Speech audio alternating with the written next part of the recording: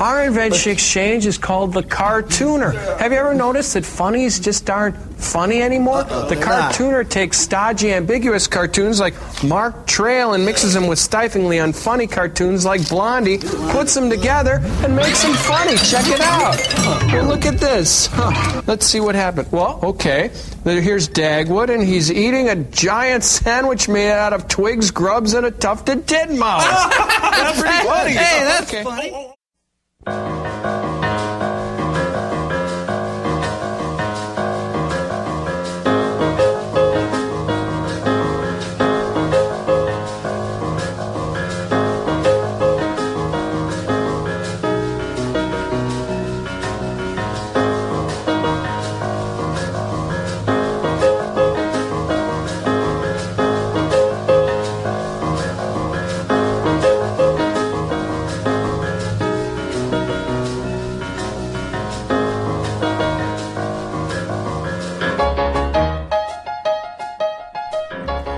Welcome, Peanuts, to Geek Salad episode 62, Spaceman Spiff and the Journey to the Far Side. I'm Andy. I'm Mike. I'm Adam. And we're going to be talking today all about comic strips. Woohoo! Yay!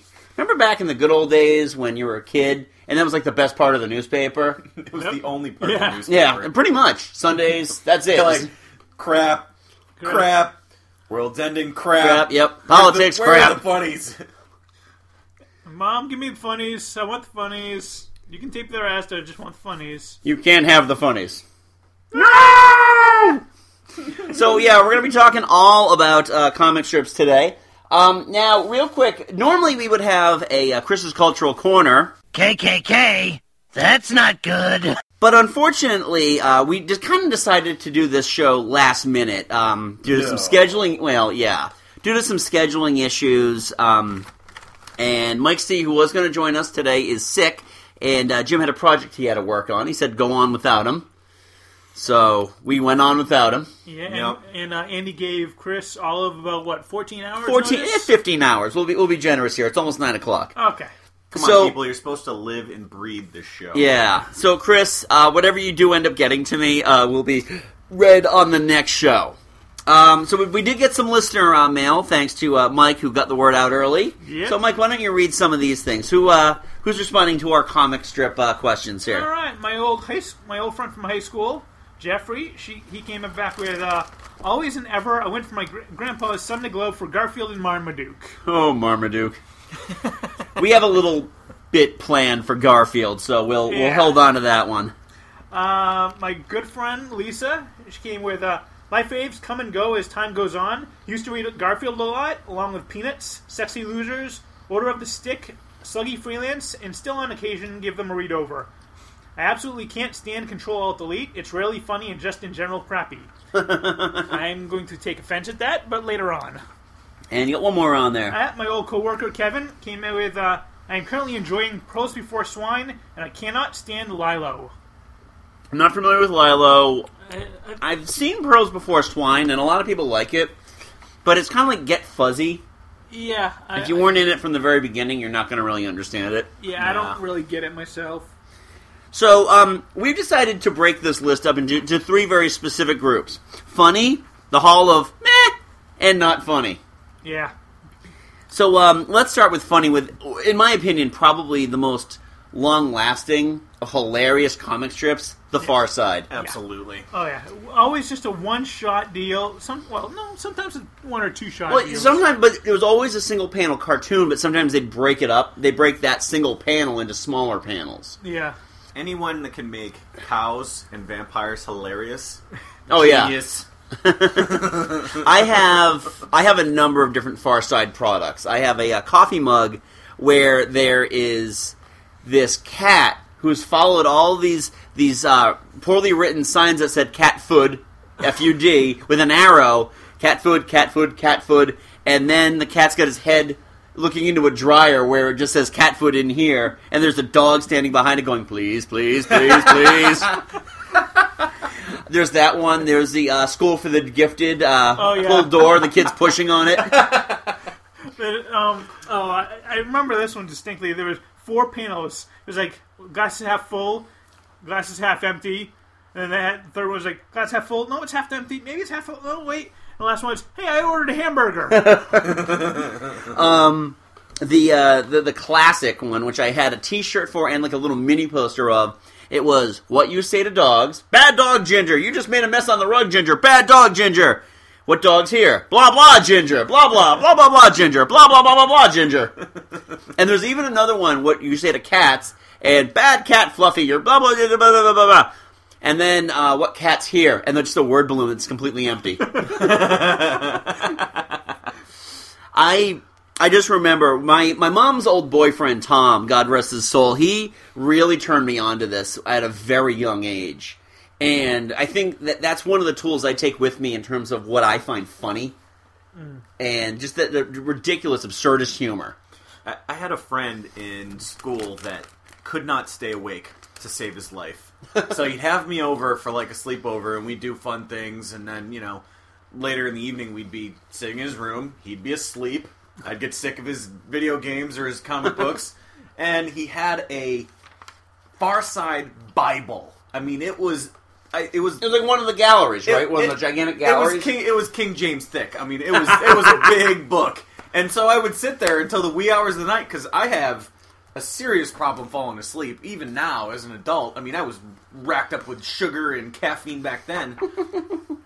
And I would just read Far Side until my eyes would bleed. So it's definitely, I share the love. It's definitely the clever. They're not all winners, but they're all strange, and I just love that. I love that. That's awesome. To try and pinpoint my favorite, I'd have to flip through a book, because there's too many. There were just far too many. There's just too many. There's that great one where the dogs are all playing outside, and there's that one dog inside holding the violin, just looking out the window. What do you got there, Mike? I brought the Far Side Gallery 4. Okay. They're showing two castles across the way from each other. One castle, they're bringing in a big old box that says Acme Gate Smasher and Moat Crosser. And the other side, they got the guard on the tower saying, I wonder if I should report this. There's always that classic one with the cavemen all holding their food over the fire, and they're like burning themselves. They look like they're obviously in pain. And there's that one guy with the chicken leg on the stick. Look what Thag do! Oh God, you just could go on and on. And I'll try to figure out a way to post some of this stuff on our webpage, geeksalad.podbean.com. Which one's that? Luke, on your right, cattle shark. It's a herd of cattle, and then like a shark fin. It makes no sense, but it's hilarious. Oh, it's perfect. It's that absurdist humor that you don't really see in comic strips anymore at all. Yeah. I mean, I think this was like one of the last great, truly funny, consistently comic strips. Yeah. I agree with that. Yeah. Truly was the golden age. Yeah. I mean, who hasn't had a desktop Far Side calendar? Oh, yeah, exactly. Oh, yeah. Who hasn't had one? And even if you didn't realize you have one, someone's given it to you as a gift. Oh, yeah. I still remember reading the Far Side desktop calendar of one of my teachers. He had it on his desk. Yeah. And there was one that was like Dwayne didn't quite understand the last words his father gave to him, and he was putting a blanket over a donkey. You have to think about that one. Cover your ass. Oh, yeah. Very nice. Brilliant. I was so mad when they decided that they weren't going to do those calendars anymore, those Far Side of Day calendars. You can still find them. Oh, yeah. Oh, I'm sure someone's still making them. You can still find them. I mean, Gary Larson isn't that rich. Yeah. So... No, I think whenever I would receive one of those, I would just ruin myself, because I couldn't wait. Oh, yeah. I'd say if I had the time, I'd just flip through the whole damn thing. Well, again, and this was like, for Christmas gifts, whenever a new Far Side book would come out, I would get one for Tom. But that's the other thing, you buy a book for somebody, and you have to read it first before you wrap it up and give it to them. Buy it a month in advance. I'm reading it. They're like, wait a minute, there's jelly stains on this. Oh, yeah, sorry. Sorry. I was eating a PB&J. Yeah. Now moving on to another classic, Peanuts by Charles Schulz. Yes. The great I departed... think that's another kind of a timeless strip. I mean, who doesn't know Peanuts? Exactly. And there's so many There's so many great stuff.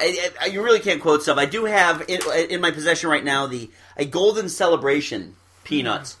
Autumn and I, my wife and I met doing You're a Good Man, Charlie Brown. So the Peanuts have always been a very integral part of our relationship. He was Linus, she was Sally. Yeah. Nice. Yeah, so we got a lot of gifts with Linus and Sally on it. Better be careful, Linus. It's not a good idea to fall in love with your teacher. I didn't say I was in love with her. I merely said I'm very fond of the ground on which she walks. And even, in the room that we're recording in, we have the Speak Softly and Carry a Beagle, the Art of Charles Schulz National Tour poster, which we got when it went to the Norman Rockwell Museum about, that was 10 years ago. Shit. But this book that I have, Autumn and I, before we started seeing each other, we were running lines for the show, and we were at the mall, and we went to I think it was a Walden Books. And this book had just come out because Charles Schulz had announced his retirement. So we both bought the book, not even thinking that, one day we're going to have 2 copies of this book. Copies in one household? Yeah. Well, my birthday's coming up in May. I got to figure out where that other copy went, actually. I know we got the one. It's probably my copy that's gone missing somewhere, so I'll go look for that. Is that the copy you keep the handgun in? Yes. It's been hollowed out already. Now what does Snoopy... Oh, come on! Honey, we're going to have to move the handgun. They know. But it was really sad, too, because the day that Autumn and I consider the first day we were together was also the day Charles Schulz died. The end of something great and the beginning of something greater. Hey, thank you. That was very sweet. Mike. So warm and fuzzy. That is heart there, right from the heart, man. Thank you. It's freezing down here, but I feel so warm. Yes, exactly. Yeah, it's the greatest thing that ever happened to me. Then the 4th greatest thing that happened to me was watching that Avengers trailer. I thought it was the 3rd greatest. Meeting, marrying the one of my dreams, birth of my daughter. Yeah, you're right. It is the 3rd greatest. Aha! Okay. Then this show. It's like Avengers, then this show. Yeah. So, but yeah, there's a lot of great stuff in here. I'm only going to read one comic strip just because, we could probably throw a ton of audio clips from the TV movies and everything. All I want is what's coming for company. All I want is my fair share. But there's this great one. It's Linus and Lucy. And Linus has got his hat on. He's got like that running away stick with a bag on the end of it. Yeah. It's the bindle. The bindle, yeah. I've never seen anyone actually carrying one of those around. I think one time when I was like 7, I tried to run away from home. I tried to make one of those, but the thing kept like sliding down the pole. That makes me think of It's Always Sunny in Philadelphia when Mac and Charlie are trying to fake their own death. Oh yeah, and they want to become hobos, so he's trying to wrap up a bindle. He's like, how do you fit all this stuff in a bandana? It just can't be done. But the comic strip is, he's holding the bindle, and Lucy's asking, running away? Linus says, Lucy says, taking much with you? And Linus turns around and goes, nope, just my bowling ball. Nice. It's very visual, but it's very, very, very funny. Yeah, I really can't say enough good about the Peanuts. I mean, it works on actually so many levels because it's hilarious, but there are some genuinely, sweet and deep philosophical moments as well. Absolutely. I mean, I would never go so far as to call the Peanuts like gut-bustingly funny. No, it's not like The Far Side. It's not like a couple of the others we're going to mention, but it is just a really classically written cartoon strip. Yeah. And I know Charles Schulz said no one will ever take it over for me when I decide to retire, and no one ever did. It's been 12 years. And it's still in a lot of papers, actually. Yeah. All right, raise your hands. Who had the Snoopy snow cone maker? Nice. I never had it. Oh. Mike and Adam had it. I don't. I think it got broken real quick, but we had it. Oh, yeah. I'm pretty sure that if I had that, I would abuse the shit out of that thing. Uh-huh. But now they're making them again. You buy them at Toys R Us, nice. Yeah. You're kidding. I'm sure that it's probably like razor wire that they're putting in there now. And I love America's lack of new ideas. Bringing back the classics. Thank you, America. They will never die because America is too lazy. Exactly. Thank you, television, for ruining our imagination as adults. We salute you. All right, let's move on to another one. Another classic that I think ended before its time. Yeah. Calvin and Hobbes. Oh, love Calvin and Hobbes. I read Calvin and Hobbes from the day it started to the day it ended. Yep. It was weird for me because I didn't do the same thing, and primarily because it didn't come into my paper, I think, until about a year into its run. It was just one of those weird things where the Boston Globe and the Boston Herald, this is like back in the mid-'80s, they swapped a whole bunch of comic strips just due to publishing rights. Like I don't even remember, like King Syndicate Features or something like that went over to the Herald, and we never read the Herald, we just read the Globe. So, but yeah, then that's when we got...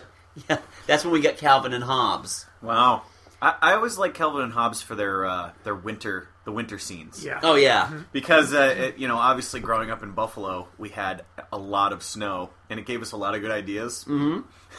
And I remember my father coming outside and looking at our army of snowmen, and he's like, "Gotta stop letting the kids read the paper." Let me guess. You tried to pray to the winter gods and get your snowmen brought to life, didn't you? Yeah, that or we beat them to death with a bat. I've always wondered if someone would have ever actually made some of those gruesome scenes. Yeah, and that's what I'm thinking of. There were two Calvin and Hobbes scenes with the snowmen that always come to mind. The first one, not the gruesome one, but he does the snowman all lined up to salute his father when he comes home. Yeah. And then there's the second one where he does it around his dad's car, where there are like three bystanders that are all in shock, and this one snowman that's been kind of like hit in pieces. He also made the snowman chamber of horrors. Yeah, like one of them, you just see the top of his head, his arm sticking out. Yes, you got one with like a bowling ball hole through him. Yes. Those are great. My absolute favorite Calvin and Hobbes, though, actually doesn't have Hobbes the Tiger in it at all. It's this one where Calvin, the frame starts out, and Calvin is just hammering nails into the coffee table. Oh, yeah. And his mother comes running in going, "Calvin, what are you doing?" And he stops, he looks up at his mom and says, "Is this a trick question?"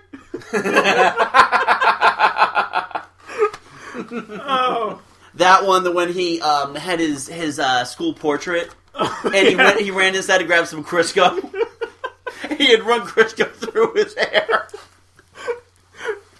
So great. And then there's all the ones where his father takes him camping. Yeah. And he's just absolutely miserable, and his father's just overjoyed. Oh, yeah. Especially when it's like raining all week long. His father's like out fishing. He's like, "Come on, Calvin, come join me." Calvin's just sitting in the tent. Now, have you guys noticed that there's been an influx lately, especially going on Facebook, where they're bringing back Calvin and Hobbes? Calvin as an adult. Well, he's like a college grad, and I just.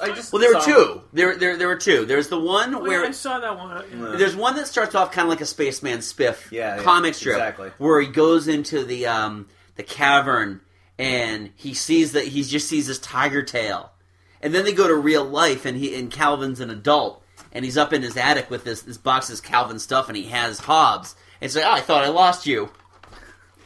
There's that one. Hobbes is a stuffed animal. Yeah, it's a stuffed tiger. Yeah. Even though we always treated it as a real. Which, by the way, I have the audio clip for it. Awesome robot chicken bit. Oh, yeah. Happy birthday, Calvin. Wow, a real tiger. I can't believe you got me a real live tiger. Okay. Native Americans would be more plentiful if they hadn't traded their land for casinos. Well, cowboys never even existed. They're just a masculine image campaign purported by Marlboro. I think something's wrong with our son. This is some bull. Yeah. Who are you talking to? To Hobbes, my pet tiger. Can't you see him? That's just a stuffed animal. No, it's not. He's real. Get him, Hobbes. Blood is everywhere. The vicious tiger shows no mercy. I see.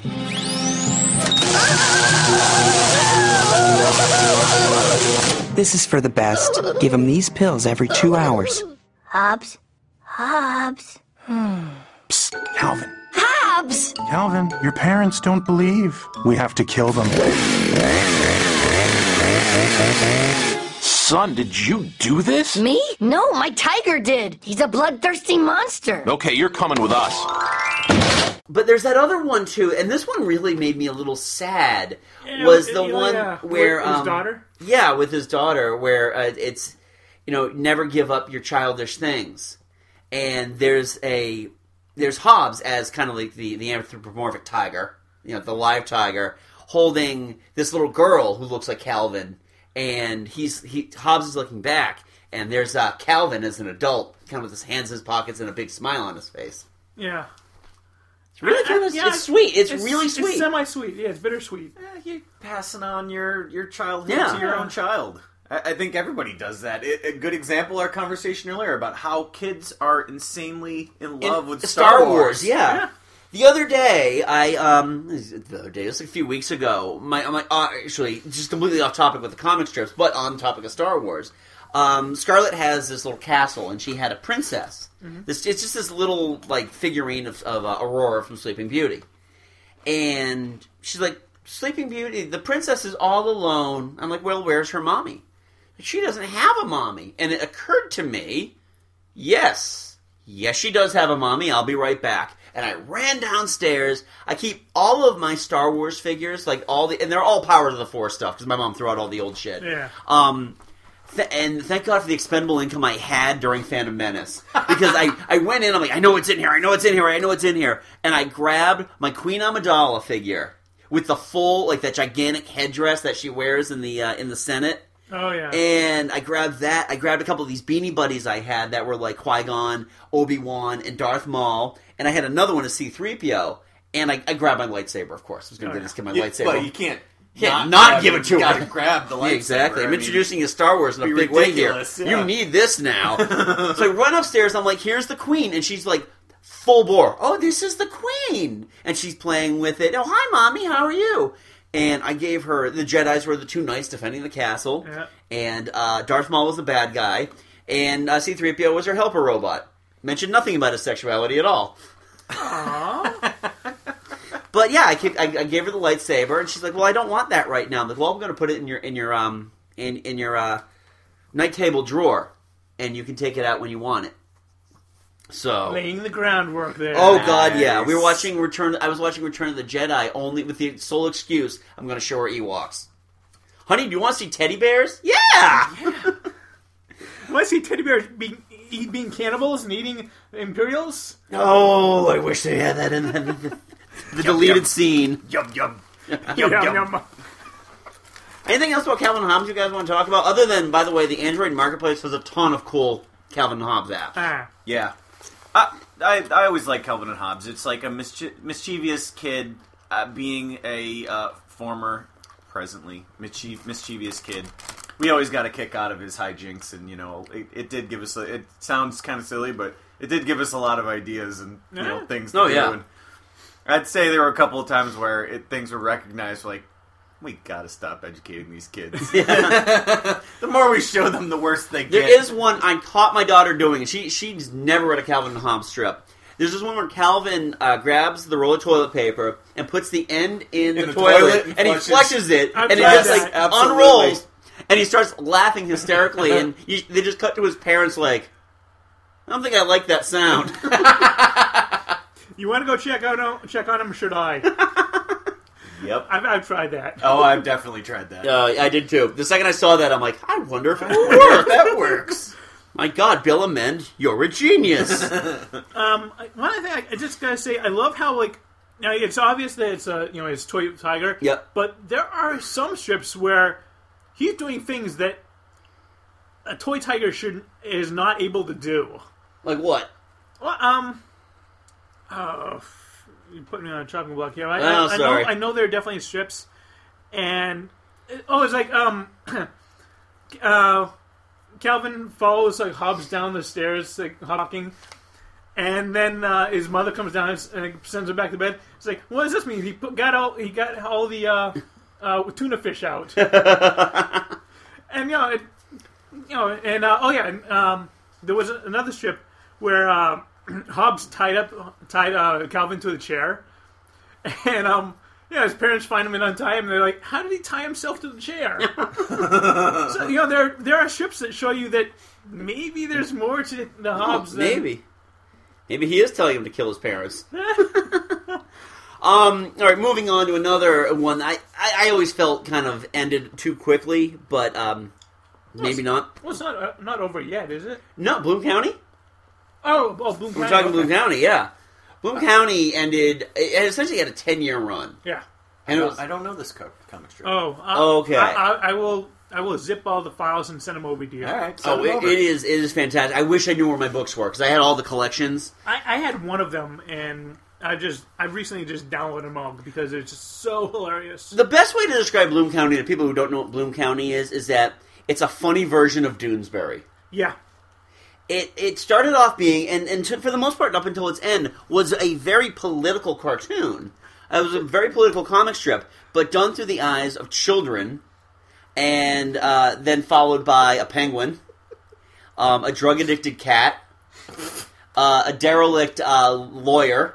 Oh, yeah. Well, he's like a completely womanizer. He's always wearing sunglasses. Steve Dallas is he's drawn with the sunglasses on. I think there was one point where you actually saw him without his sunglasses on. And it's just, he's very much, he's a very the character is drawn almost as a carryover of the late 70s, like the cheesiness of the late 70s, where, he's got the coiffed hair, and he's got the white shirt with the rolled up sleeves, and the tie the skinny tie that's too loose, and the black vest, and he's always got a cigarette dangling out of his mouth. He's drawn with the cigarette always in his mouth. I love it. There was like a 6 month to a year period where they quit smoking. No, well, like aliens kidnapped him and like brainwashed him to be like a feminist. Oh yeah, and then he finally snapped and went back to his old ways. Yeah. What are those blue thoughtful things in the middle of his face? My God, I think those are his eyes. But I mean, we always remember Opus. Yes, Opus the Penguin.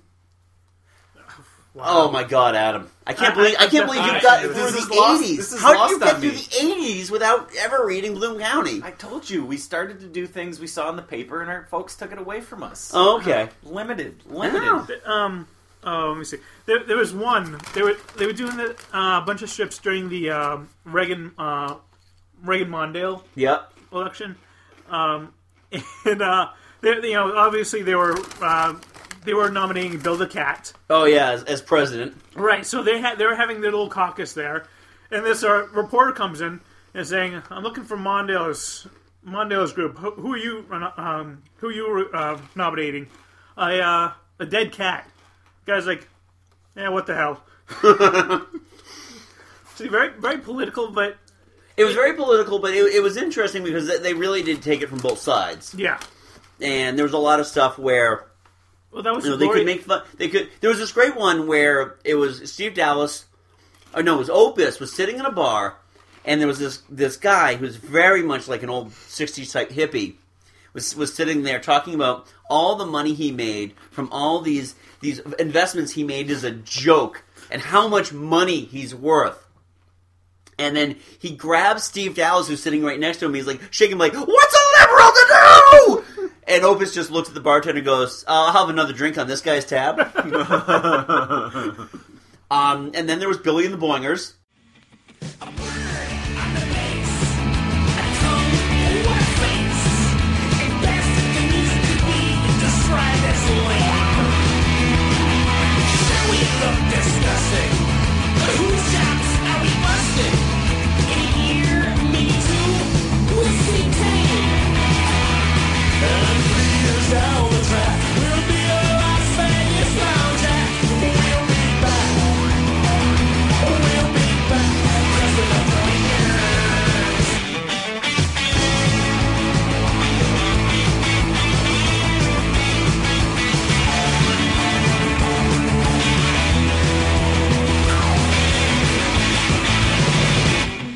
Oh yeah. Yes, the rock band that was Steve Dallas played. He was like the lead singer. Yeah. What was the name of the rabbit?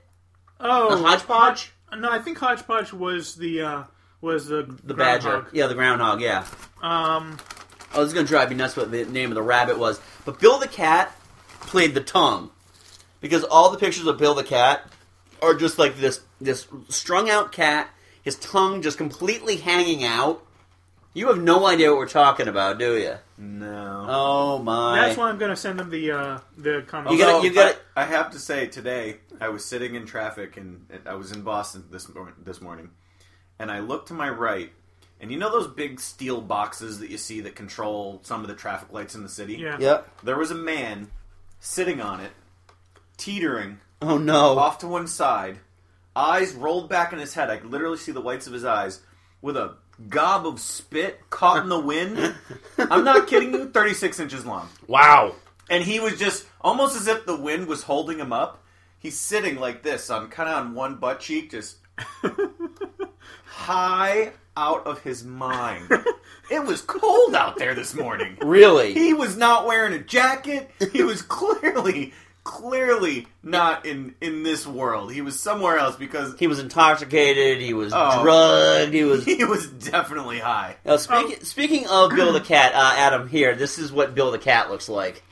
Oh, yes, okay. All right. You were right. Hodgepodge is the rabbit. Okay. Portnoy was the... Portnoy! That's right. That's the other one. Was the groundhog. And now, when I was a freshman in high school, I had taken a very intense interest in drawing, which lasted all of my first semester of freshman year. Yeah. And I worked, and I actually sketched out Bill the Cat. I didn't trace, I made a perfect drawing of Bill the Cat. Nice. That's how much I loved Bill the Cat. I had a t-shirt that I wore all over the place that was just ripped up and freaking disgusting. Tattered. Is Oliver Wendell Jones. Yep, Oliver Wendell Jones was their token black character. There was Binkley. Yeah. You gotta have a TBG. Oh, of course. But he was also like a complete... He was a nerd, actually. He was also a genius hacker. Yeah. He would regularly hack into news broadcasts.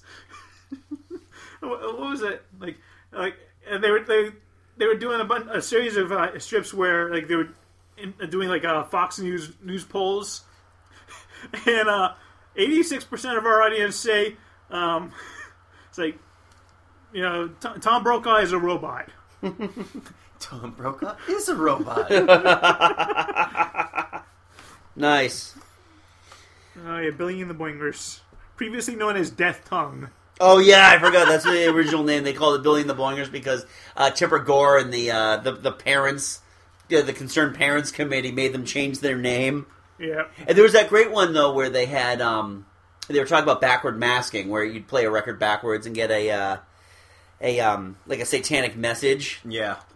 And so they grabbed this. Milo Bloom is doing a report on. He's like, okay, I'm gonna break this open right now. Grabs a Billy Joel record. He puts it in. He starts playing it backwards. It says, "Go to church, say your prayers,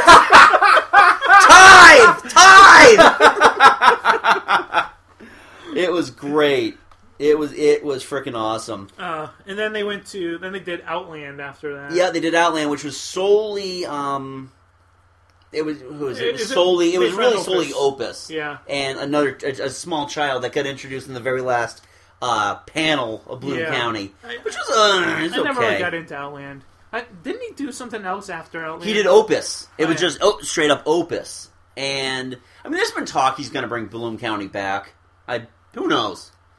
As long as they bring back Steve Dallas and Bill the Cat, I'll be fine with it, because they were the greatest characters ever. Yeah. Let's move on to another one. I don't know if you're familiar with this one, Adam. Foxtrot. Nope. No. Yeah, take the book. Yes. Mike's going to talk about Foxtrot. Oh, I absolutely adore Foxtrot. You got, the Fox family. You got Roger Fox, the father, who's balding, middle-aged, hates his job, but continues to do it, and it's like he's pretty inept at almost everything. Yeah.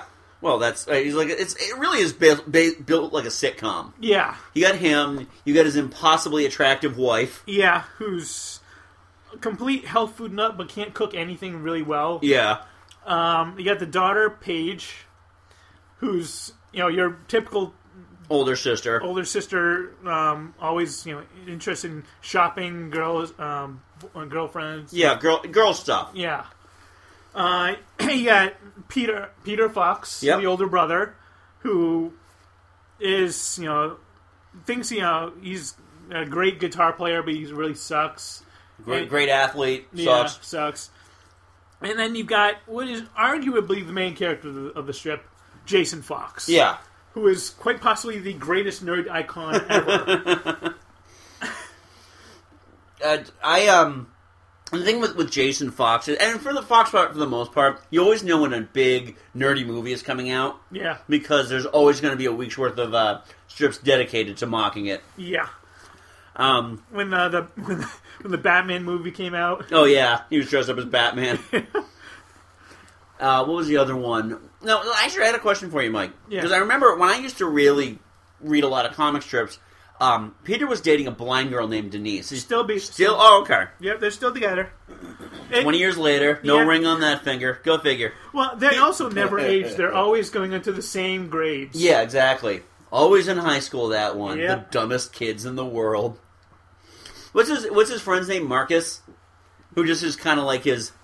It really is his Kyle to Jason's Stan. You know? Yeah. He just follow along with whatever he wants to do.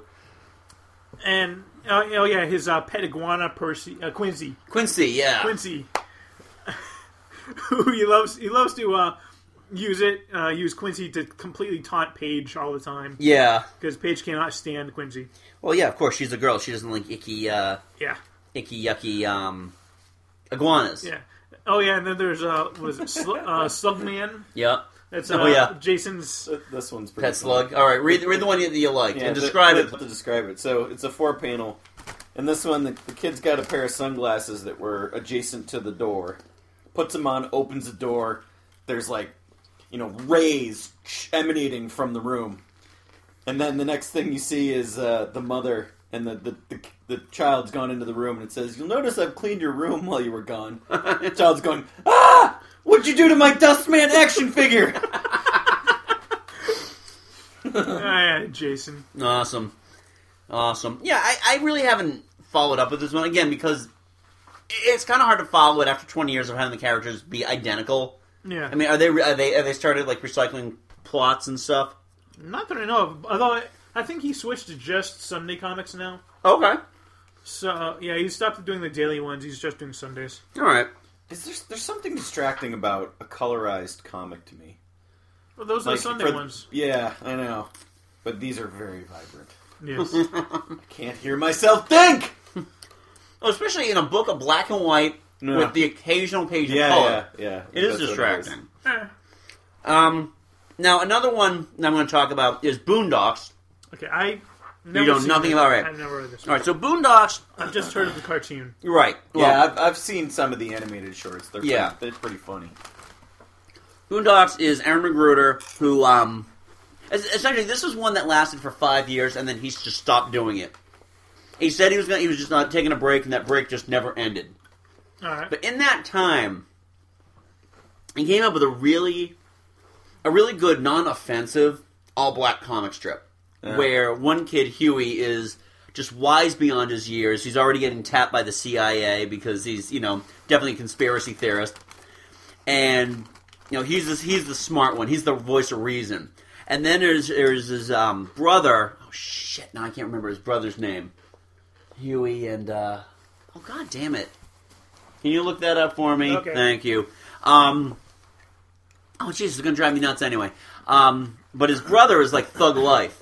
Yeah. He's this little kid, and he just wants to get as much street cred as possible. And then there's the grandpa that they live with, and the grandpa is just kind of a doddering old fool. But he's just kind of like that stoic black man that you always see in Spike Lee movies. I'm going to really let him have it. Show him my stuff. Give that man everything I got. Pause. Pause? Pause what? You said something gay, so you gotta say no homo, or else you a homo. But what did I say gay? You said you was gonna give this dude everything you got, no homo. That's not gay. I said I was gonna give the man everything I got. Pause, Granddad. If it sound gay, it's gay, and you gotta say no homo. How I know you not a homo, Granddad, if you don't say no homo? I'm not saying no homo. Okay, you wanna be a homo. Stop calling your granddaddy a homo. Then say no homo. I don't want to say no homo. I'm a homo your ass. You don't stop saying pause. Pause. And then there's characters like Uncle Ruckus, who is a black man, but he completely hates black people. I'm not going to play... there was an audio clip I found that I just, in good conscience, cannot play. Riley. Riley is thug life. Uncle Ruckus. Uncle Ruckus, yeah. He's just like... Now, they have action figures, too. I'm sure they do. They were very popular for a while, because I remember one of my younger brothers had the entire collection, and I think that was the first time I actually noticed the comic strip and the animated series. I'm like, what are these? And the thing with Boondocks is, I mean, Uncle Ruckus is hysterical because he's always like, you just make sure that you go thank the white man for that. God bless the white man. It really is. It's definitely a street level funny comic strip. And like, you can compare it to something like Curtis, which shows up in the Boston Globe, which is another all black comic strip where it's got more of like a Cosby Show sensibility to it, where the kids don't really run into street thugs or anything like that, but you still have the wise old barber who tells tall tales and wears a sweater and eats Jello pudding pops. But the cartoon for the Boondocks is hysterical because it's done almost.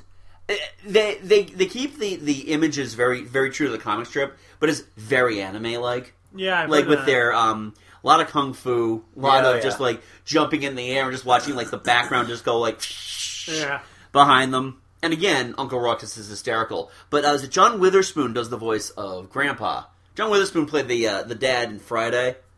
Whenever you need a curmudgeon-y black man, you call John Witherspoon because he's just going to do a good job. When I'm in the kitchen, you in the kitchen, eating up all the food. And then there's one last one that we have in the funny section for like print comic strips, and that's Arlo and Janice. Arlo and Janice, all right, I guess I'm the only one. Arlo and Janice came out early 80s about this couple that essentially were holdovers. They were hippie holdovers that were raising a son, and it wasn't very funny.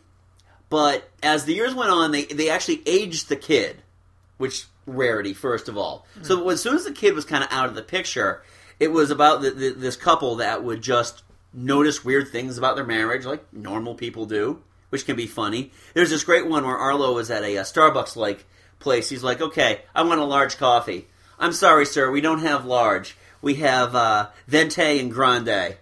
You just like there's a panel of them just standing there and go, I refuse to be the idiot in this situation.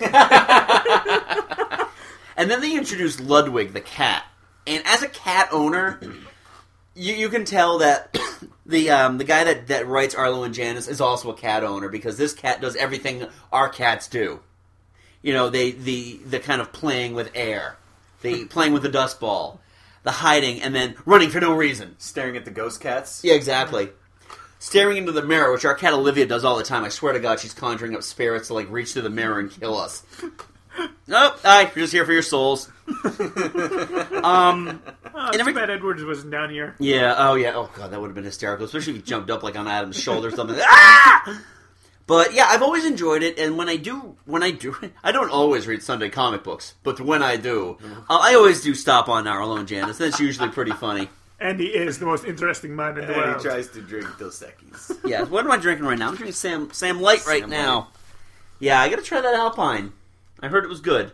I had samples of it. I heard it tastes like pine trees. We were at a grocery store in Vermont and went in for like cheese and crackers, and I'm like, ooh, beer display. I had a few samples. Yeah, my old boss Randy said it was pretty good, so I don't know whose word to take. Go in for cheese and crackers, come out with beer. Hey, when they sell beer in the grocery store, I think it's your duty. It's your duty as an American to buy at least a 6-pack. Let me give you an example of what type of functioning alcoholic I am. I don't shop at Walmart at all for anything. But this year for Christmas, we were getting everyone in the store liquor for gifts. And we had to go to New Hampshire to Walmart to go buy everything. I had no problem with it. Nice. How do we go from Arlo and Janice to liquor? We just it's like every time Jim's here, we automatically will go back to cocaine. It's like a Simpsons episode. We start on one thing and we end on another. Move on something else. Okay. Well, Mike, why don't you take us to webcomics? What are some of your favorites? Well, let's start with one of your favorites. All right, the oatmeal. All right. I've talked about the oatmeal before. It's been on our shows before. I know you've read a couple of them, right? Yeah, a couple of them, yeah. Adam got introduced to it tonight. I was just treated to 2 fantastic strips. Which was the first one that... Oh, actually, no, it was the second one. Because I kind of want to talk about the first one you saw. What was the second one that you really enjoyed? The second one was it was basically education and reality, I guess. The teachers are saying, it was each subject, and it's like, okay, It's what they should be teaching you in senior year. We're going to teach you math. We're going to teach you something that's actually useful instead of this trigonometry crap that you'll probably never, ever use in your entire life. And then it goes, all right, here's the problem, and it shows basically a pane of people sitting around a table, and they're all in their own minds trying to calculate what they had for dinner and what they're responsible for as part of the tip. And it goes around the room, well, I had the French fries, but I didn't need any of that appetizer. It's like, well, I had 2 glasses of wine, but you had 2 beers, and then one of the other ones is like, I think the waitress farted at our table. I'm only leaving 8%. It's so awesome. Yeah, but the other one they had is what happened when I tried to watch Game of Thrones. Yes. And there's this guy sitting at a computer. It's just like this little MacBook. Like, well, I've just read Game of Thrones. Now I think I should watch the TV show. So he just click to Netflix. Not available. It's like, oh dear, how am I going to watch this? And then like the shoulder angel and the shoulder devil pop up. Well, you could pirate it, says the devil. No, that's wrong. You should try to find a more legitimate way to watch it. All right, well, credit card in hand. Let me go to iTunes. Hey, $38 for the whole thing, until you realize that the $38 you're going to spend is nothing but useless featurettes. Oh, try Amazon. Okay, let's try Amazon. Not available. Well, what else can we do? Hulu Plus, I pay for a subscription to that. Not available. Well, go to the source, HBO. Oh, not available. Then the devil's like, excuse me. The devil's like, move out of my way. He just hops down to the laptop, just click, click, click, click, click, click, click, click, and he just brings up a torrent site, complete with, like, your penis equals small. Like, banner hats like that. Oh, my God. EZ boobs. Yeah. Well, this is wrong, but wow, that's really downloading fast. And what was it? Man, that prince is a real douche, and that princess is a real cunhammer. Yeah, after they've downloaded it, basically the devil and the angel are joining in watching the show. Popcorn. And everyone's hanging out, and like the angel's kicked back at this point. Got his feet up on his shoulders. It's like... Every time. Every one of them is a winner. I mean, I told you, I originally talked about like the sriracha one. Yeah. Just extolling the virtues of sriracha hot sauce, which I love. Yes. And then there was the difference between mayonnaise and Miracle Whip. Add mayonnaise to a sandwich. Oh, tangy goodness.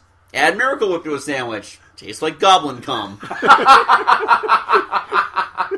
So every time, my old coworker Don loved Miracle Whip.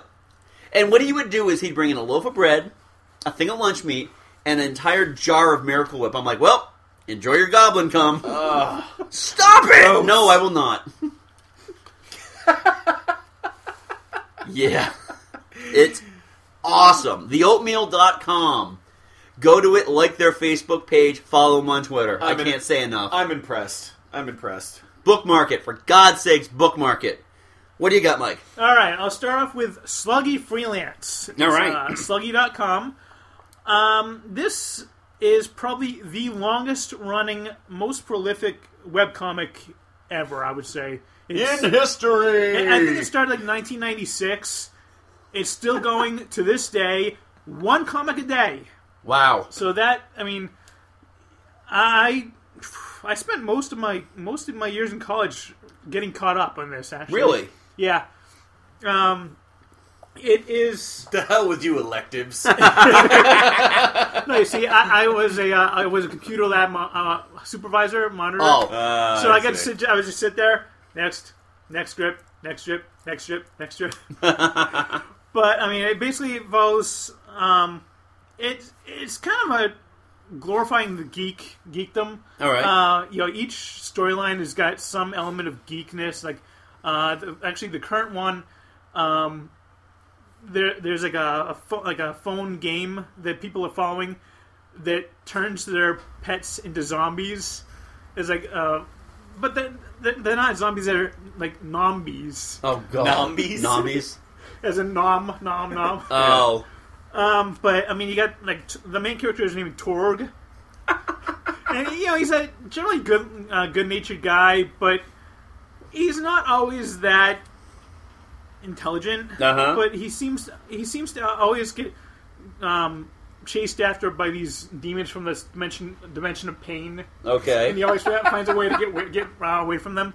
His best friend is Riff, and he's just like this computer hacker extraordinaire. But he always is inventing these huge devices that are always just for mass destruction. Their like neighbor / love interest is Zoe.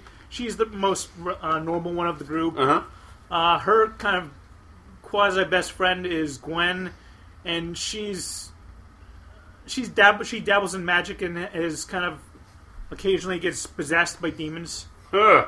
Yeah, and Torgy's got a pet mini lop, the cutest bunny ever, who is a homicidal murderer. Okay. He loves whipping out a switchblade and threatening Torg with it. See, I knew bunnies were evil. They are. Yeah, and this bunny also has a ongoing rivalry where he's trying to kill Santa Claus.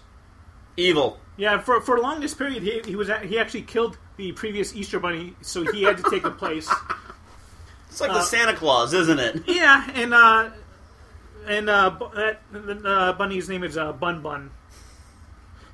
And Bun Bun's like kind of not really best friend, but the animal that he hangs out with the most is a little ferret named Kiki, who's just completely hyper. Yeah. Hyper. Yeah, exactly.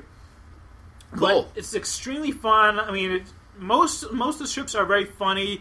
They do sometimes go into a more serious side, but if you get a chance and you have a lot of time on your hand, go back and start reading this, because it is worth it. Definitely worth it. All right. Now, what's the website for that? It's sluggy.com. All right. SLUGGY. Now, what's the other one you want to talk about quickly? This is Control-Alt-Delete. Which Lisa didn't like. Lisa didn't like. I absolutely adore. I still read it to this day.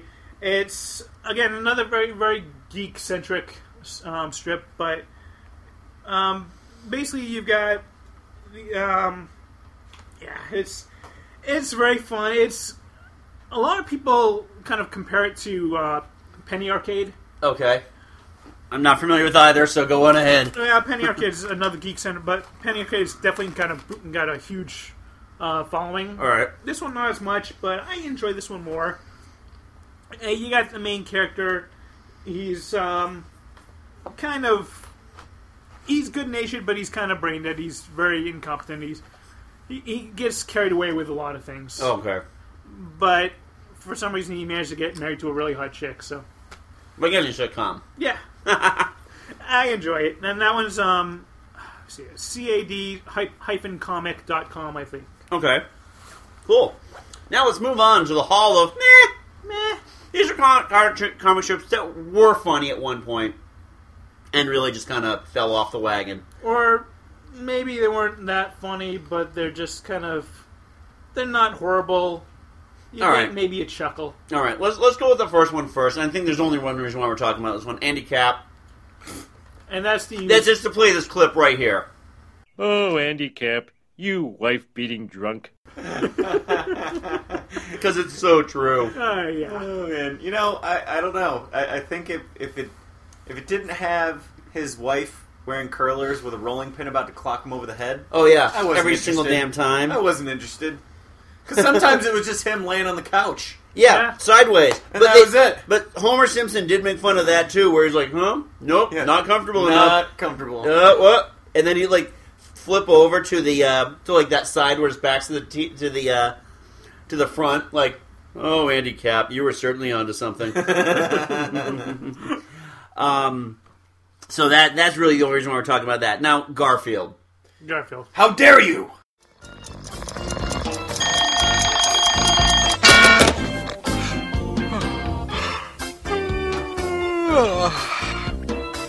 Well, time for my exercise. 1. Maybe next year I'll do another one. As a young man, I lived and died by Garfield. Oh, me too. I had at least the first 4 books. Back when Garfield was like weird looking. Yeah, oh yeah. When he was like kind of really, really, really fat. He was just kind of round. You know what? I can think of so many, and I may have mentioned this before. It was I don't know how, I think it was just a 4-frame, and you've got Garfield wrapped up in his bed, and John walks by and sees him, and he's trying to get him out of there. So he's like, Garfield, tornado, no reaction. Garfield, flood, no reaction. Garfield, fire, stick with a hot dog poking out of the bed. Yeah. And actually, back in those early days when John had a roommate. Oh, yeah. Do you remember what the name was? Lyman. Yes, it was. Thank you. Wow. Lyman. Odie was Lyman's dog. Until Lyman just up and vanished. They wrote him out like Tiger on the Brady Bunch. Or actually, better yet, Chuck Cunningham. Yeah. From the Happy Days. He just never showed up again. He just vanished. And then Odie became John's dog. No, oh, you're right. Yeah, you're absolutely right. And then there was Nermal, which you never see anymore. Yeah, Nermal was good for the first few times. Then he got really old. Yeah, it wasn't funny after the first World's Cutest Kitten. Yeah, yeah. And yeah, I mean, it absolutely lived and died when it started off. Yeah, and then it just stopped. It just stopped being funny. He just got old. Yeah, he started recycling all the jokes, and now it's just more of a, all right, what kind of joke can I put in here? Yep. There's the joke. There's the setup. Here's lasagna.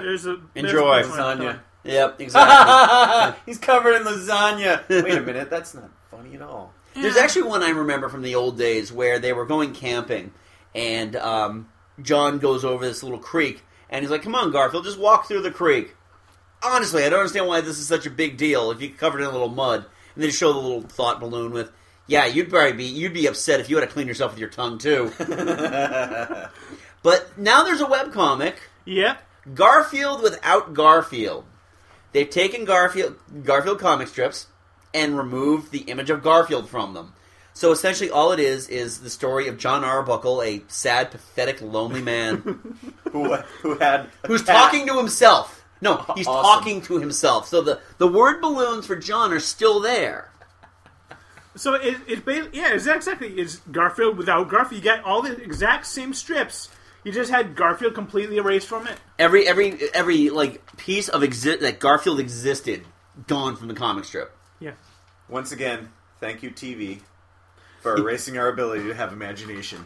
I'm out of ideas. What do we do? It's brilliant. Let's remove stuff from the comic to make it honestly funny. It's brilliant. Yeah, it's good. It's hilarious. I've actually kind of did that in my own mind a little bit. Yeah. Because when you think about it, unless John's got a single superpower, which is to understand his orange overweight cat, he has no idea what Garfield is thinking in those thought bubbles. Right. So what you're saying then is that John is a telepath. Yeah. Giving him the world's shittiest superpower. Or a lunatic. Yeah, so I mean, basically, when John is just talking to Garfield, and Garfield is thinking back, John is only seeing Garfield's reaction. He's not hearing anything. So, and cats' facial expressions are actually fairly limited. Yeah. So as a cat owner, so you can just take Garfield out of that, and it would be essentially the same thing. You remember that thing on Robot Chicken, the trial between Heathcliff and Garfield? And Garfield is actually a ripoff of Heathcliff. Completely. Orange cap, tabby cap. Yeah. It's just that Heathcliff didn't talk or have word balloons or anything like that, and Garfield did. And then I must have cut myself off early enough in life because I've known nothing but love. But I have to say, when I saw previews for a movie, I was like, really? Well, a movie? When Bill Murray buys it in Zombieland, they ask him if he had any regrets. He's like, Garfield? Brilliant. Yeah. Absolutely brilliant. So let's move on to speaking of absolutely brilliant, let's go to the Polar Opposite Hall of Fame for that, with the not funny selections. Yeah. There's a lot. Realistically, we could honestly, we've gone almost an hour talking about the stuff we liked. Yeah. We could go 4 hours on the stuff we really don't like. Comic strips, funnies aren't funny. No. Plain and simple, they are not funny. So let's get into some of the not funnies. Dilbert. You suck, Dilbert. What? How did this become so popular? Dilbert is funny if you work in an office, and it got popular during the economic boom of the mid-'90s, where a lot of more and more people were working in offices, having to deal with like that type of office hierarchy. You know what? I've worked for big companies in an office for many years. It's still stupid. Yeah. I still want to punch someone in the face that has that calendar on their desk. Oh, yeah. Like, where did you get this?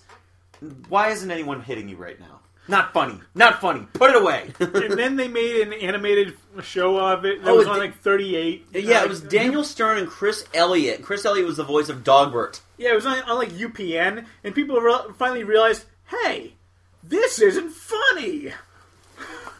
Still runs in syndication though. Yeah. The comic strip, not the show.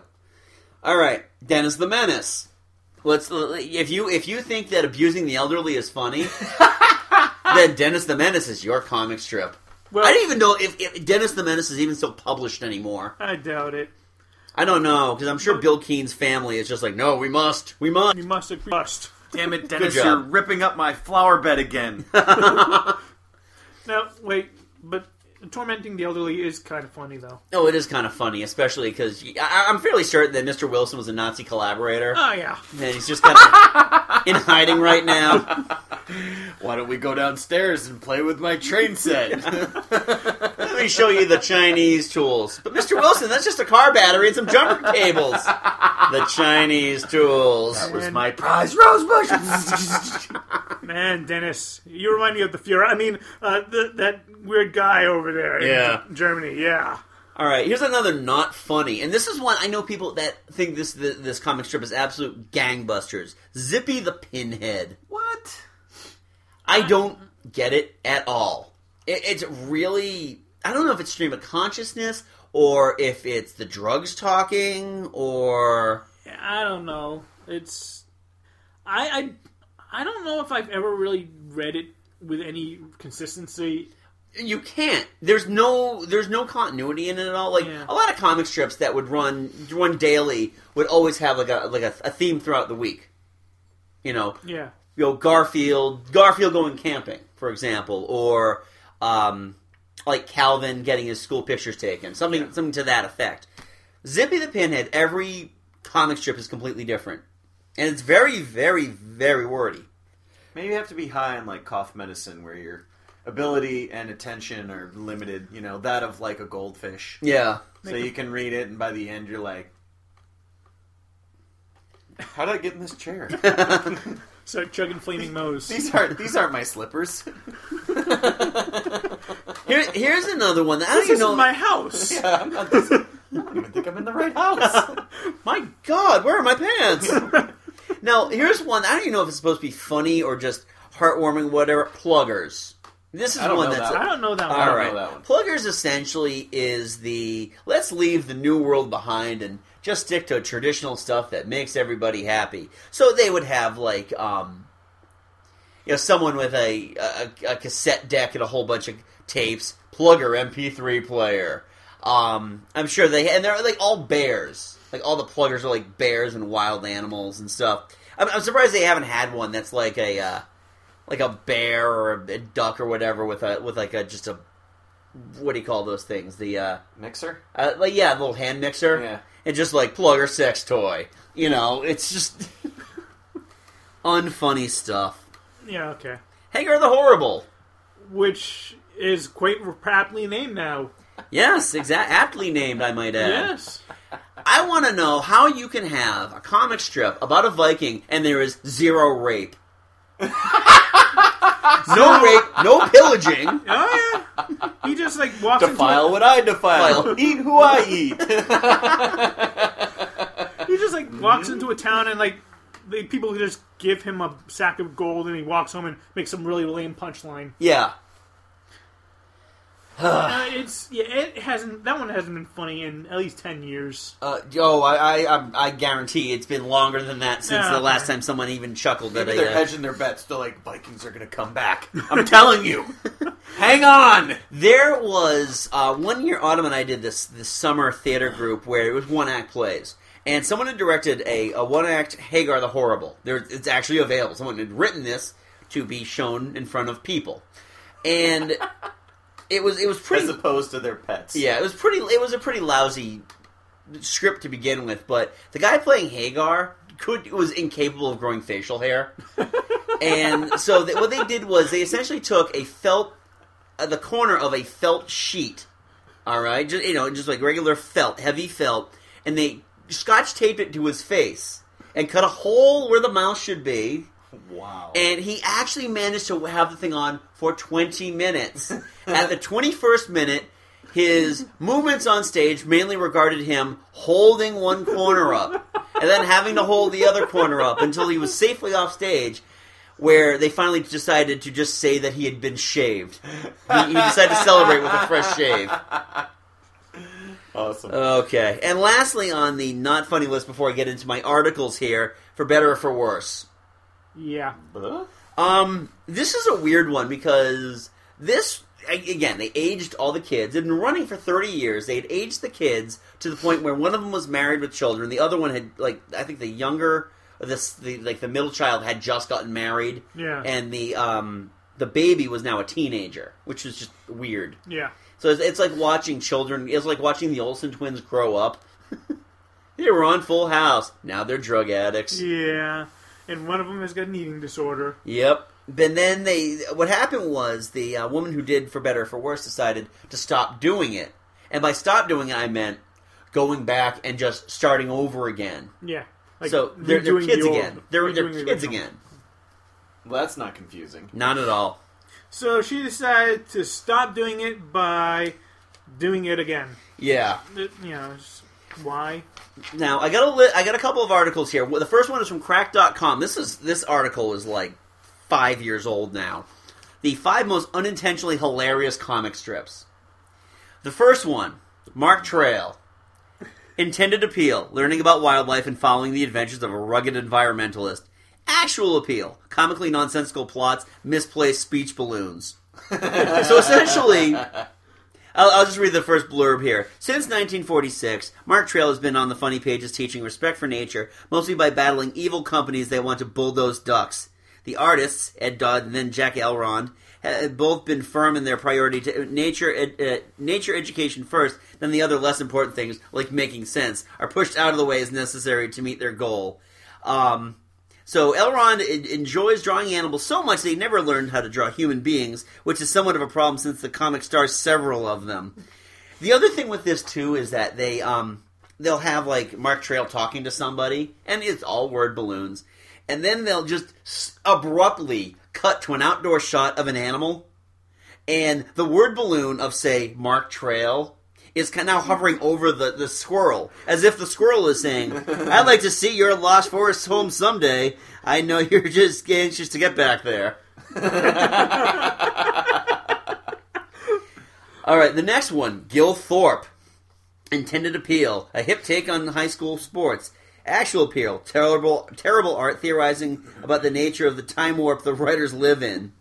Gil Thorpe has his finger on the pulse of modern teenage life, bringing us the latest slang from today's youth. Like, I'm not even going to bother. I can barely read that. But the mentions of I am and hip hop that shake you out of the casual acceptance until now that this strip is set in 1950s, meaning everybody looks like they're from the 50s, but they'll just kind of mention something modern. Like there's a panel here where the guy actually has like a desktop radio, like one of those old timey radios with like a vase of flowers on top of it. Rex Morgan, MD, intended appeal. No one has figured this out yet. No one knows. Actual appeal, homosexual innuendo. Rex Morgan is one of the soaps, a strip with a continuing storyline that isn't necessarily supposed to be funny. Why would it be exciting to follow the adventures of a somewhat lethargic doctor who doesn't want to do anything exciting and usually gets his wish no one is quite clear on. However, what it lacks in cliffhangers and plot twists, it makes up for non-stop hints about Rex's sexual orientation. Sure, everyone knows that if you're immature enough, you can read gay innuendos into just about anything, but no effort is needed here in the storyline with a Dr. Troy. Alright, the strip starts. Like I said, I've heard a lot about you, Rex. Water makes me nervous. Don't worry, I had plenty of extra balls. I can't believe how hard I was whacking those balls last night.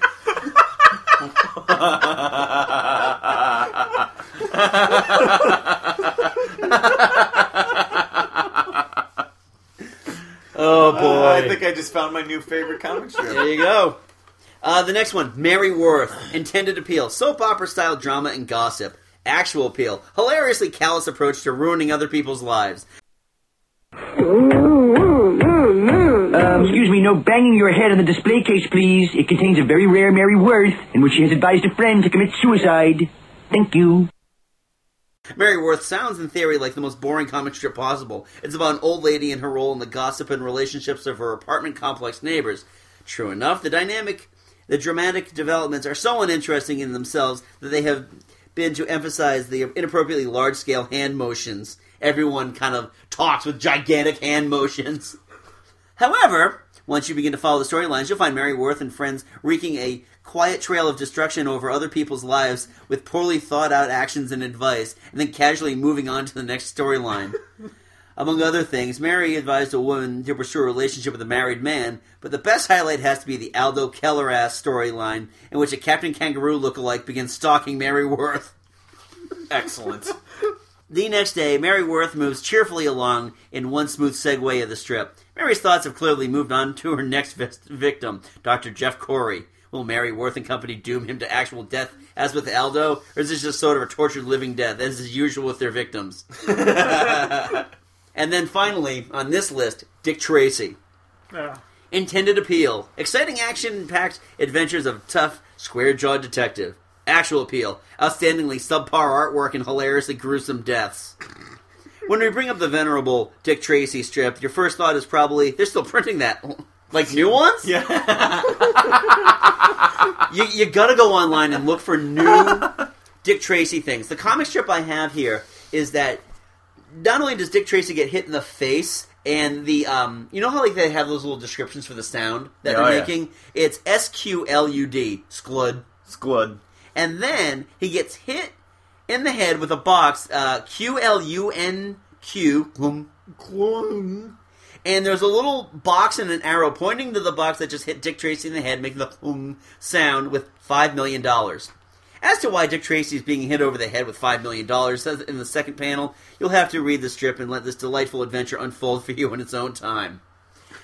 Now, before we started the show, I was reminded of the old, terrible 1960s Dick Tracy comic cartoon, where Dick Tracy just pretty much jockeyed his desk in the office and sent his terrible racial stereotypes to do his bidding for him.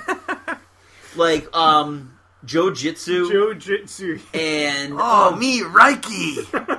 There's another one, too. It's a... Oh, God. Go Gomez, yes. Horrible. Here's a clip. Okay, Chief. I'll get on it right away.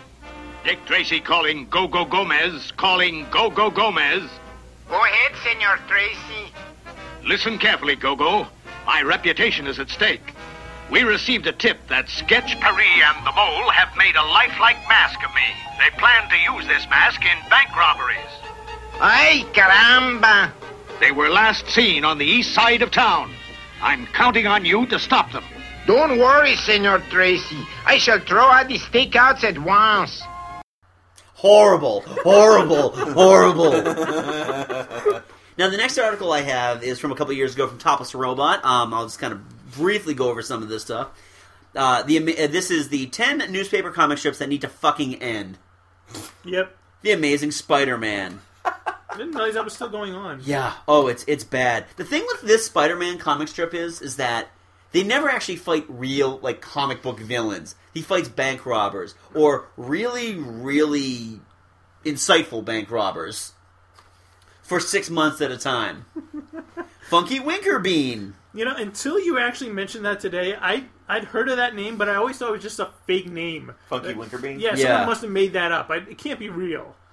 Yeah, it's about college life. Now, the comic strip started in 1972. Bless you. That might explain why it's called Funky Winkerbean. Yeah, 1972, and he may still be in college. Unless now, if they decided to age everybody and make them all just kind of, adults. The saddest adults in the world. Now we see that all those once vivacious college stoners as broken down old men and women, energy blissfully sapped away by their children, still talking to each other about out of a sheer inertia of daily routine. The Wizard of Id. Yep. Again, wasn't where it was still in print. BC. I always get those two kind of mixed up because they look almost identical. Johnny Hart, who wrote BC, actually had a hand in the art with Wizard of Id. That explains that. That's why they look alike. The aforementioned Gil Thorpe. Yeah. Kathy. Ack. Oh, is it? They finally ended Kathy, actually. Okay. Kathy Geiswhite decided that, there's just only so many chocolate jokes and bathing suit dressing room jokes that you can actually get into before you simply give up. No. Yeah. No. Have you ever seen Andy Samberg do his impersonation of Kathy? No. Where she's like, sweat drops, stress lines. There's also this great bit on 30 Rock where Tina Fey's character, Liz, had something printed in the paper that was derogatory towards Alec Baldwin's character. Miss Lemon, I can't believe they put what you said in the paper. Shh, how do you know about that? This is a Kathy cartoon. Yeah, that cartoon copied exactly what you said the other day. Chocolate, chocolate, chocolate! Ack! Number 4 on this list, the Lockhorns. Why these two haven't taken each other out in just a vicious murder-suicide, I don't know. Are you guys familiar with the Lockhorns? Honestly, I always thought that the Lockhorns was just a cheap version of Andy Cap. Here's the description. My earliest, dimmest childhood understanding of the Lockhorns that I can recall is that it appeared to be a comic strip about two people who hated each other so much that they had no greater goal in life beyond insulting and belittling the other. Later on, I found out they were supposed to be married and realized some terribly depressing things about modern American lifestyles. The comic strip that's given here, they're sitting at a dinner table, one on one side, one on the other, and the husband says, "Your muffins beat paper and scissors." Oh, I get it. Rock. Ooh. Yeah. Number 3, the Born Loser. Yeah. Yeah. Not very funny at all. No. Number 2, Snuffy Smith. This started in 1934. Let me see this. Snuffy Smith is about a bunch of hillbillies. It looks like Amos and Andy. Yeah, it does. No, if it was Amos and Andy, they'd all be in blackface. Yeah. Well, it's close to be. The description for this that was given in the article is, in the 1930s, a weird and terrible transformation took place in American comedy. People had discovered the hillbilly stereotype, the eternal bane of West Virginia. Hillbilly jokes were like ethnic jokes, but since you were telling them about poor white people, nobody minded. In fact, many old jokes about the Irish seem to have transformed themselves into hillbilly jokes as a survival mechanism, possibly because most of the actual hillbillies at the time were dirt poor, uneducated descendants of the oppressed Scots-Irish mine workers. And then finally, 1960s own, the Family Circus. This makes Billy from the Family Circus's route to school look direct and efficient. Boo. Wow. Could very well be one of the most unfunny, quote-unquote funny comic strips ever. There's nothing funny about it. Who broke my lamps? Not me. Not me. Sucks. Then the ghost of the not me's would show up. Now, I always wonder, because Bill Keane died not too long ago. And it's still going on? It's still going on because his kid is doing it now. Because, there's money to be had and mortgages to be paid. There was when Bill Keane died, the morning radio show I listened to, the Alex Bennett Show on Sirius XM, was talking about how much he just despised Family Circus. And I had a great idea that I tried to call into, but I got to work, so I couldn't really tell him the idea. Here's the idea. You know those cartoons they have of, Billy has to go do a little task, and he goes, like, completely out of his way, roundabout with all, like, the little, like, line things? Yeah. What if that were the pallbearers having to just drop the Bill Keane's casket off at the limo? They stop to pick up a frog. Oh, hey, look, a penny. Then they all climb a fence with this entire casket. By the time they finally show like the delivery scene where they're actually bringing it to it, like one of the arms is just kind of hanging out of the casket. It's covered in like Spanish moss. Yeah. Oh, God. Wow. Bad. Unfunny. If you think Family Circus is funny, you need to reevaluate your sense of comedy. Yeah, I never thought it was funny. I just was always interested in following those lines and seeing exactly how far this kid would go out of his way to avoid doing work. Exactly. I always wondered, too, in like the background, if there was like a dead body hidden in somewhere. Bill Keane leaving clues of all the hookers that he's buried in his past drinking days. So we got to move on. We're running late. We're done. We're done with the comic strips. So let's move on to some segments, which we totally ignored last week. Yeah.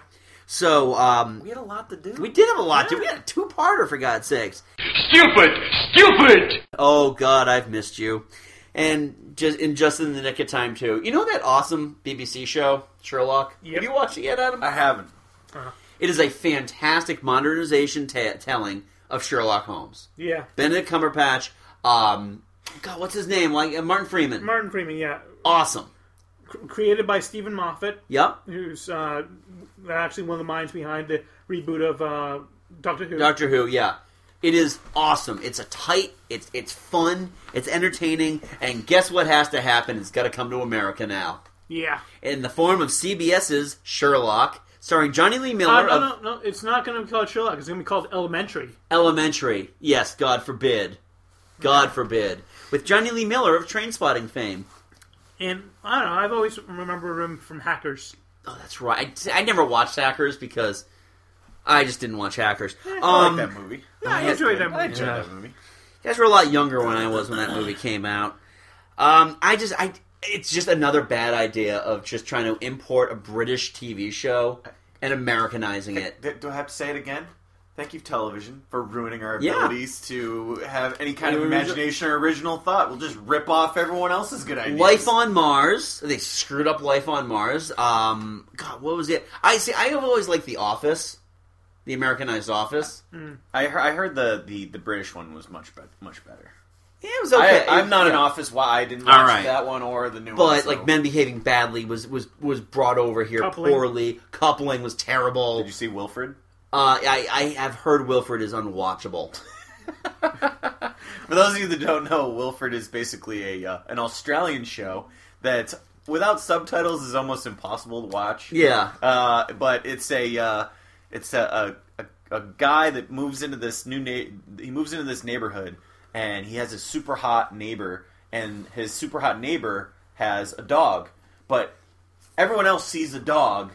He sees a man in a really shitty dog costume, and so he's interacting with his dog. Like, the neighbor's like, "Oh, I have to run out. Will you watch my dog?" And then he's sitting in his living room. The dog's sitting there like smoking a bong, and it's just it is pretty clever. But honestly, it's very hard to understand what the hell they're saying because it's Australian. So they decided to Americanize it. With Elijah Wood. And the guy who played Wilfred on the in the Australian. Yeah, it's the original, the creator of the show, who is the dog, Wilfred. And it's kind of the same thing, you know, they're getting in all this shit, and it's always the dog, like, you know, ripping tubes and, you know, getting into trouble. But what's funny, it has certain charm to it, but man, do we have to rip off everyone's, like, exactly ideas? I can't wait until they Americanize Downton Abbey. Because, my God, what the hell are they possibly going to do to bastardize that? And, you know, they would never make a Hollywood movie based on Hitchhiker's Guide, would they? Never at all. Oh, wait a second. That happened already. Oh, yeah.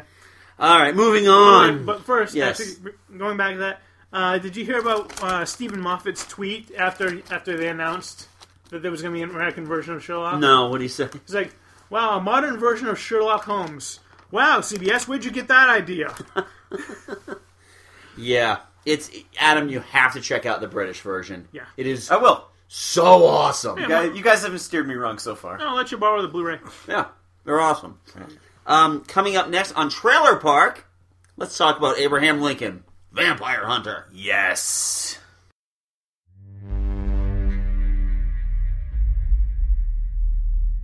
And I heard, as it were, the noise of thunder. And I looked, and behold, was death. Saying, "Come and see."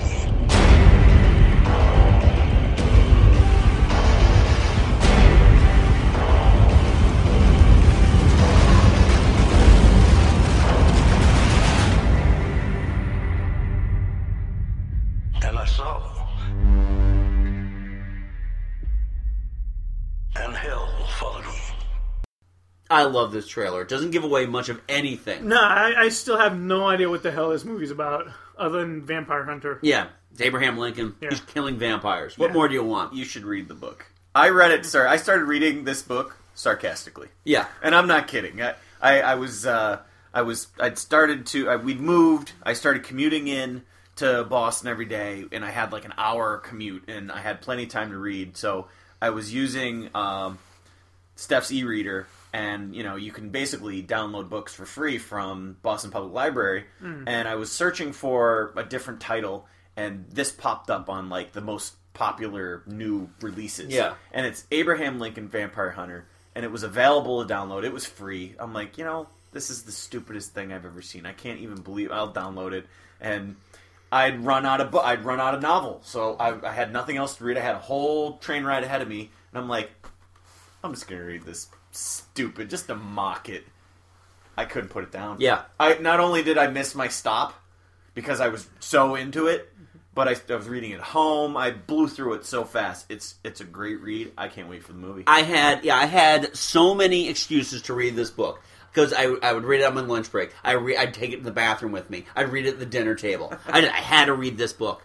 It's from Seth Graham Greene, who, in my opinion, is the only guy I'll read these fusion books from, where you mash up history. Yeah, Pride and Prejudice and Zombies. He wrote Pride and Prejudice and Zombies, which is also an awesome book, and hopefully it'll be a movie soon too. I'm excited that they're not using they're not using names. They're not using, popular actors. The biggest name is the producer, and it's Tim Burton. So I don't mind. That's not what's drawing me to the movie at all. Well, there's... you said Mary Elizabeth Winstead's playing Mary Todd Lincoln. Right. But honestly, is she a name? I know there are other names on here. Hold on, give me a moment. But Abe Lincoln is kind of a... Did you say unknown. Abe Lincoln? Abe Lincoln? Did you say Abe Lincoln? No, I said Hey Blinken. 5 minutes till the Abraham Lincoln sketch. 407 beers ago. All right, yeah, there you go, Mike. You found it? All right. Yeah. Who's in there? God bless you, Android. Yeah, yes. All right, we got Dominic Cooper. All right. Mm-hmm. Who played, Howard Stark. Oh, yes, Captain yes. America. Okay. Let me see. I'll edit this down for time. Well, I could have sworn there was another name on there. No. Nope. No biggie. Okay. All right. That's such a credit to the movie, because nothing drives me crazier than having to sell it on the name. Excellent story turned into a movie, and they're like, what's Angelina Jolie doing these days? Exactly. Let's throw her in there. World War Z starring Brad Pitt. Brad Pitt. Yeah, where's Brad Pitt busy? Are they adopting children from other poor countries? Personally, I think the best way that they could ruin Ghost Rider would be to put Nicolas Cage in there. Oh, wait a second. They did that. Too late. Yeah. Damn it. Twice. All right. We got to move on. The Shills. Yeah. I really wish we had more time to dedicate to this one, but let's just get out what we can. As a group, with the exception of Mike C., we went to go see Star Wars The Phantom Menace in 3D at a 10 o'clock show. Yes.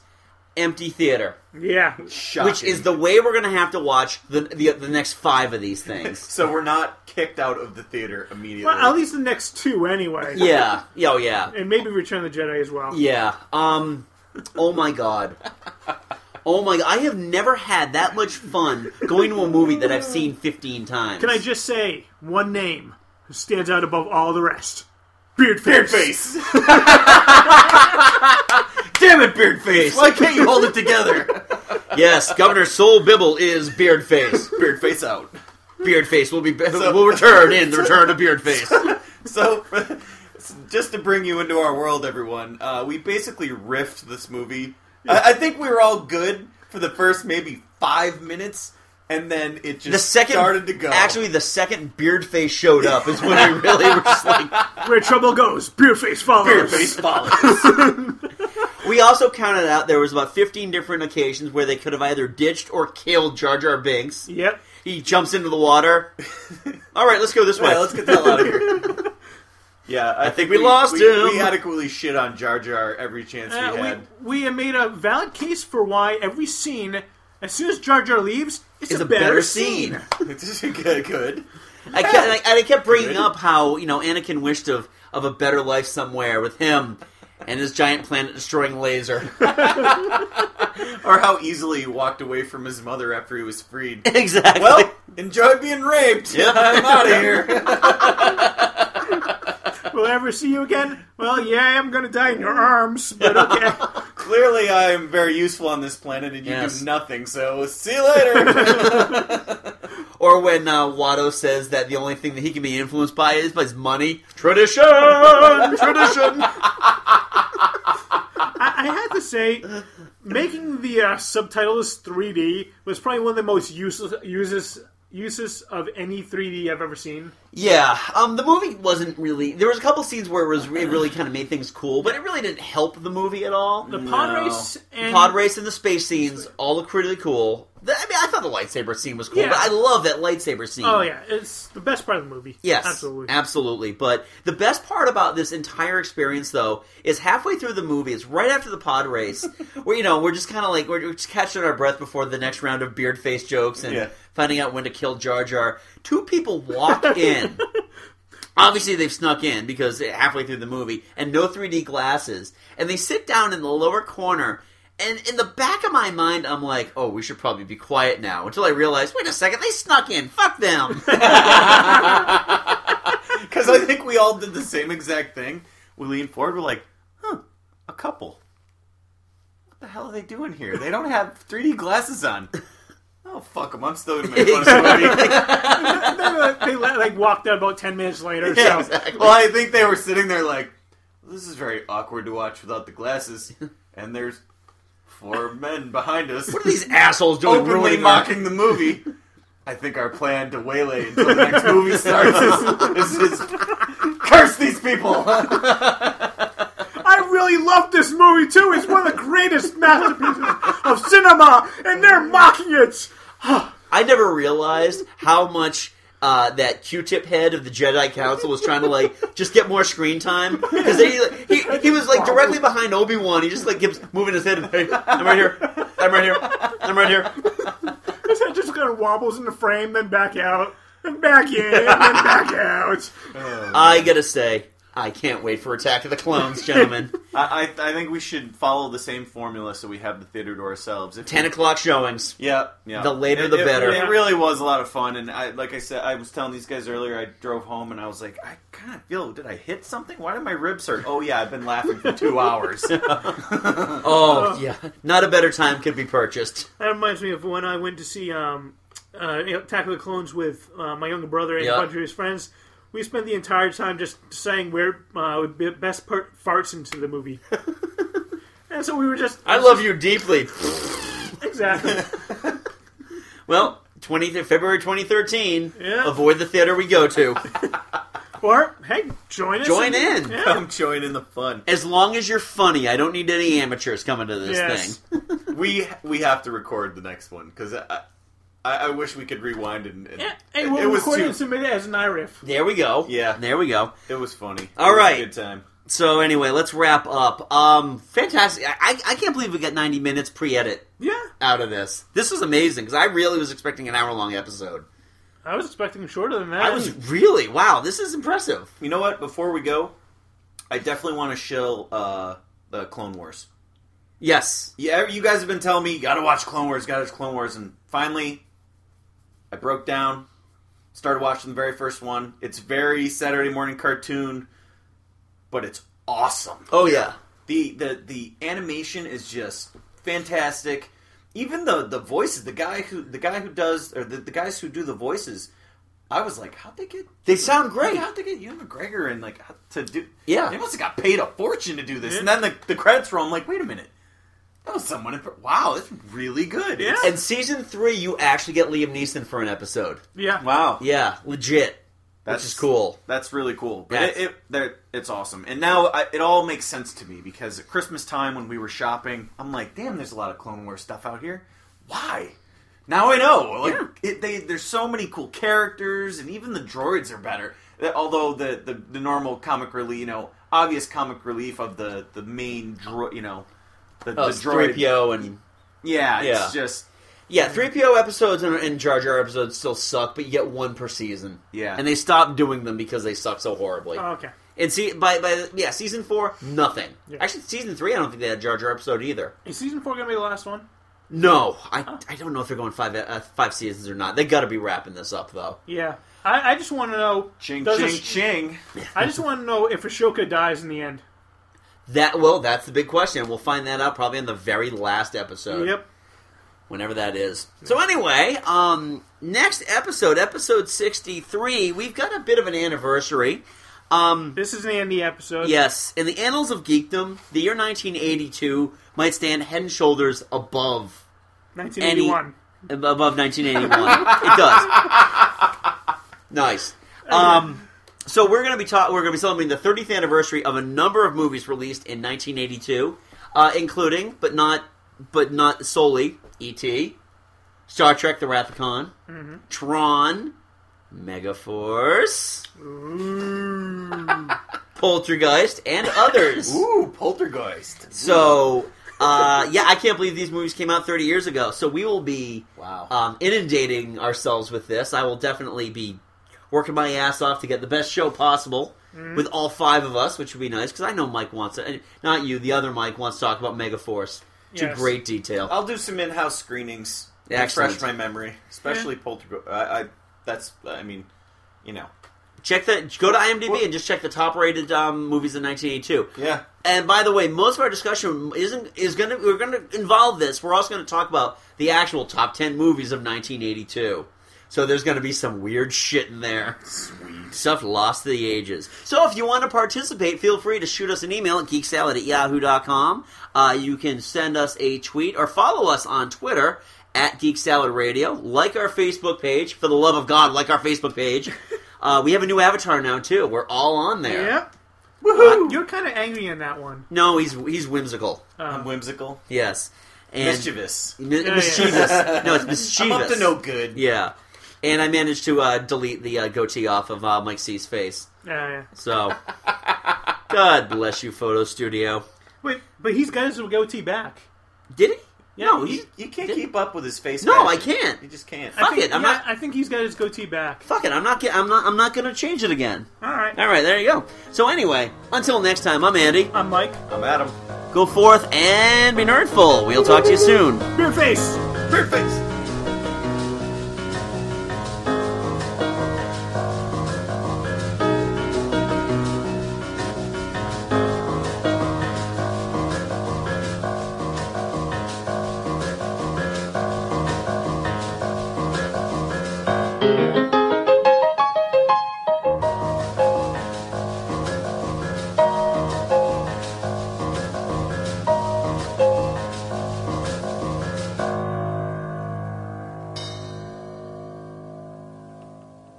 Ziggy had Garfield neutered. Now that's funny!